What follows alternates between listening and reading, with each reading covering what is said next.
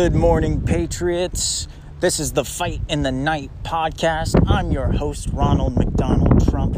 I'm here with my tech guy, Brandon. Hi, guys. Brandon, stop talking.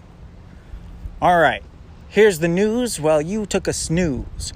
Kyle Rittenhouse is so far still on trial, and the jury is not out yet. Now, as we all know, it is not Kyle who is on trial here. It is your right to defend yourself.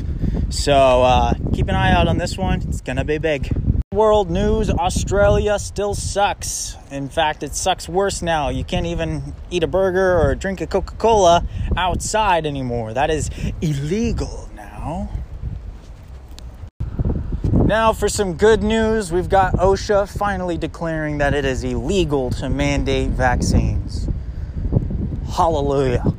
Like we didn't know that already, but finally it has been declared. Although Austria has put a couple million unvaccinated people on lockdown as of Monday, so that's not good. But it's okay. Us Patriots will combat this in time. All right. That's the Fight in the Night podcast. You can follow us on Patreon for just $1 million a day, and you can hear all of these awesome episodes that are exactly the same, but different.